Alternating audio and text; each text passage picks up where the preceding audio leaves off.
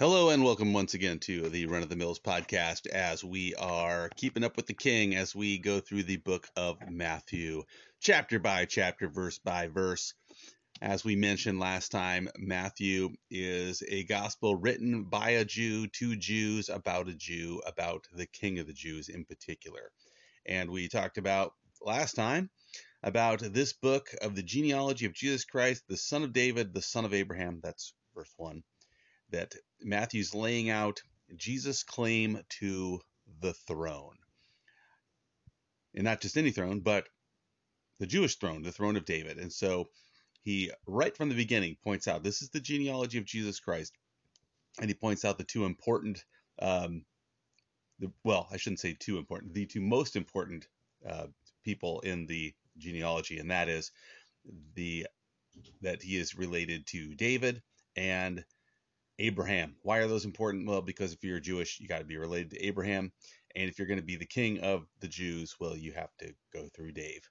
So let's keep going and see who else we encounter. And I'm going to try not to get too distracted by all the folks in the genealogy. So let's go.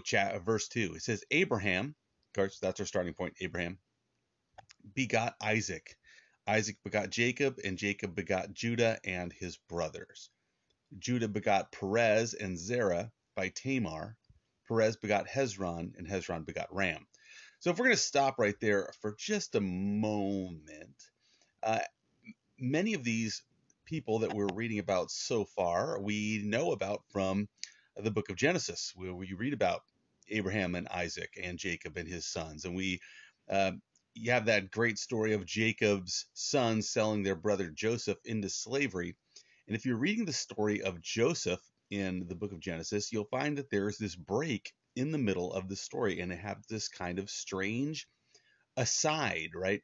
Which, if you're reading it, it just seems out of place. And I love out of place stuff in the Bible, right? And I always wonder, I wonder what the Jewish rabbis thought, as they're reading the story of Joseph, and then all of a sudden there's this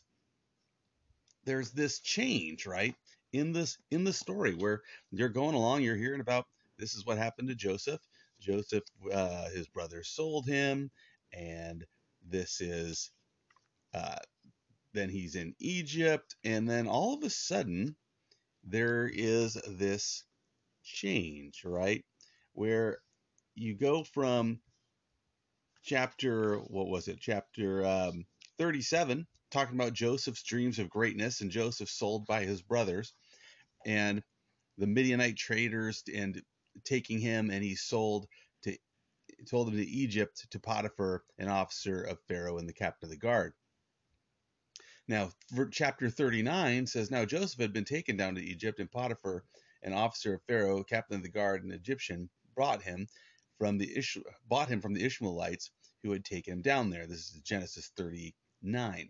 And so, but in between 37 and 39, there is, yes, that's right, chapter 38. And in chapter 38, you have this very bizarre tale of Judah and Tamar.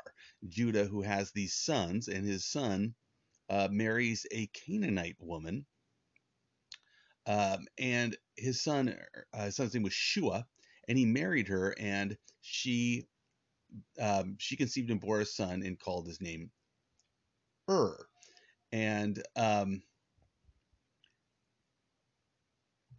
then she conceived and bore another son and called. So I'm sorry, I back up. This is Judah. Judah has a wife who's the daughter of a Canaanite, and she has a son named and a son named Onan, and a son named Shelah. And so the oldest son we read about, he marries this woman named Tamar, right? And Tamar did evil. He was wicked. Something he did, we're not told, but God kills him. And so Judah tells his second son, Onan, go into your wife and marry her and raise up an heir to your brother. So this was what was called the Levirate marriage. And this was when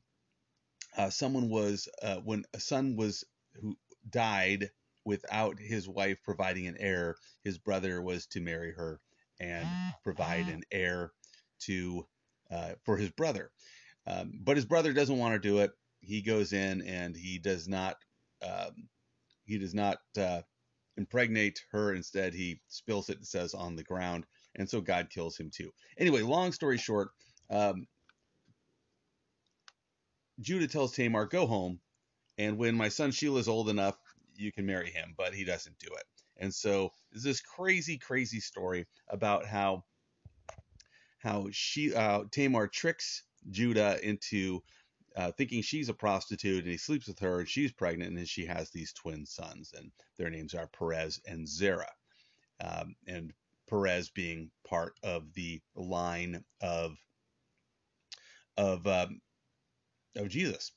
But what's interesting is that Zerah is mentioned there too, right? So Perez and Zerah are mentioned, and Zerah is not part of the line of Jesus, but he's mentioned. He is a twin brother to Perez, and you have this really strange thing going on with Perez and Zerah, and a picture there of Jesus Christ. So maybe we'll take a peek at that real quick.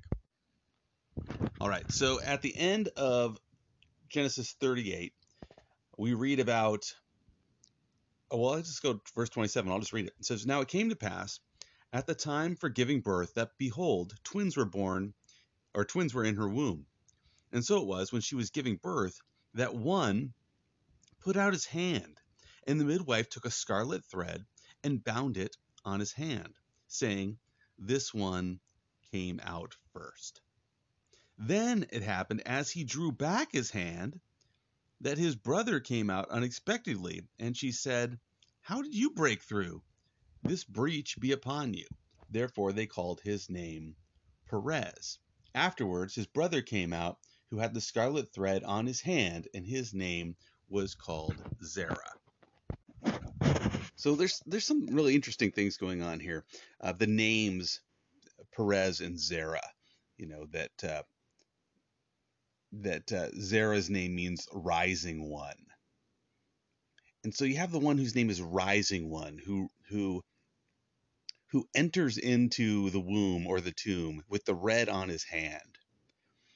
The scarlet thread that you see throughout the Bible that should make us aware that, hey, this is talking about Jesus, the man with red on his hands. And so he goes into the tomb/womb, and then he comes out again. And so there's just some neat pictures here.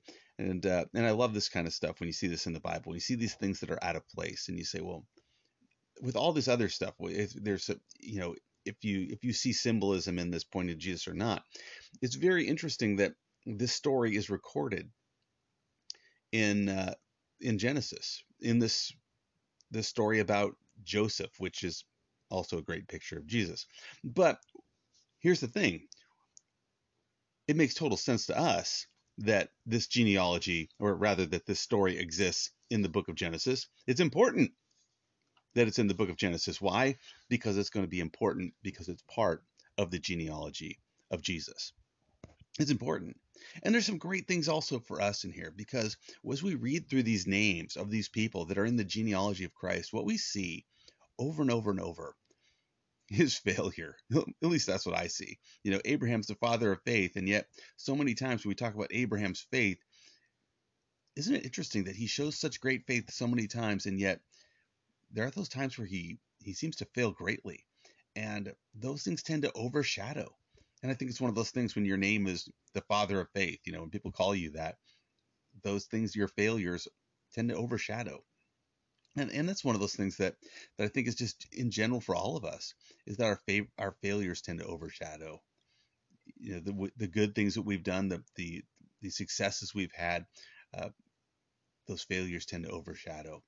And what I've been trying to do, and I hope you will try to do, is try to look over those things in people. Try to have that grace with people where you don't get hung up on that great failure in their life. Or maybe it wasn't a great failure. Maybe it was just a minor failure, but it's so easy to get hung up on those things. I saw that as a pastor, that oftentimes people would put others on pedestals, and that person one little thing, and that was it. I'd see people go from church to church, and they would stay at that church until the pastor let them down. And you know what the pastors are going to do at every church you ever go to? they're going to let you down in some way. They're going to let you down. Because their job isn't really to hold you up in the first place. But keep that in mind as you read this and you think about Abraham and you think about Isaac and Jacob, and man, you think about Jacob and the mistakes he made. You think about Judah and you go, man, Judah, he's here this one of the 12 tribes of Israel named after him. Well, you think about all those guys, you think about, man, the failures stand out. You think about Judah with this mess with his daughter-in-law and this child born, and it's so easy to get hung up on that and miss out on something bigger. And that is that God can use the messed up, broken people. God can use you despite that glaring error, that glaring sin, that thing that you think, what, no one will ever want to hear what I have to say. No one will care about what I do because I did this thing, because I failed in this way. But God can still use you. God can still use you and does use you. God is the master of using broken people for his glory. So if you're a broken person today, be encouraged because, hey, there's a God that can use you. God bless you. Talk to you next time.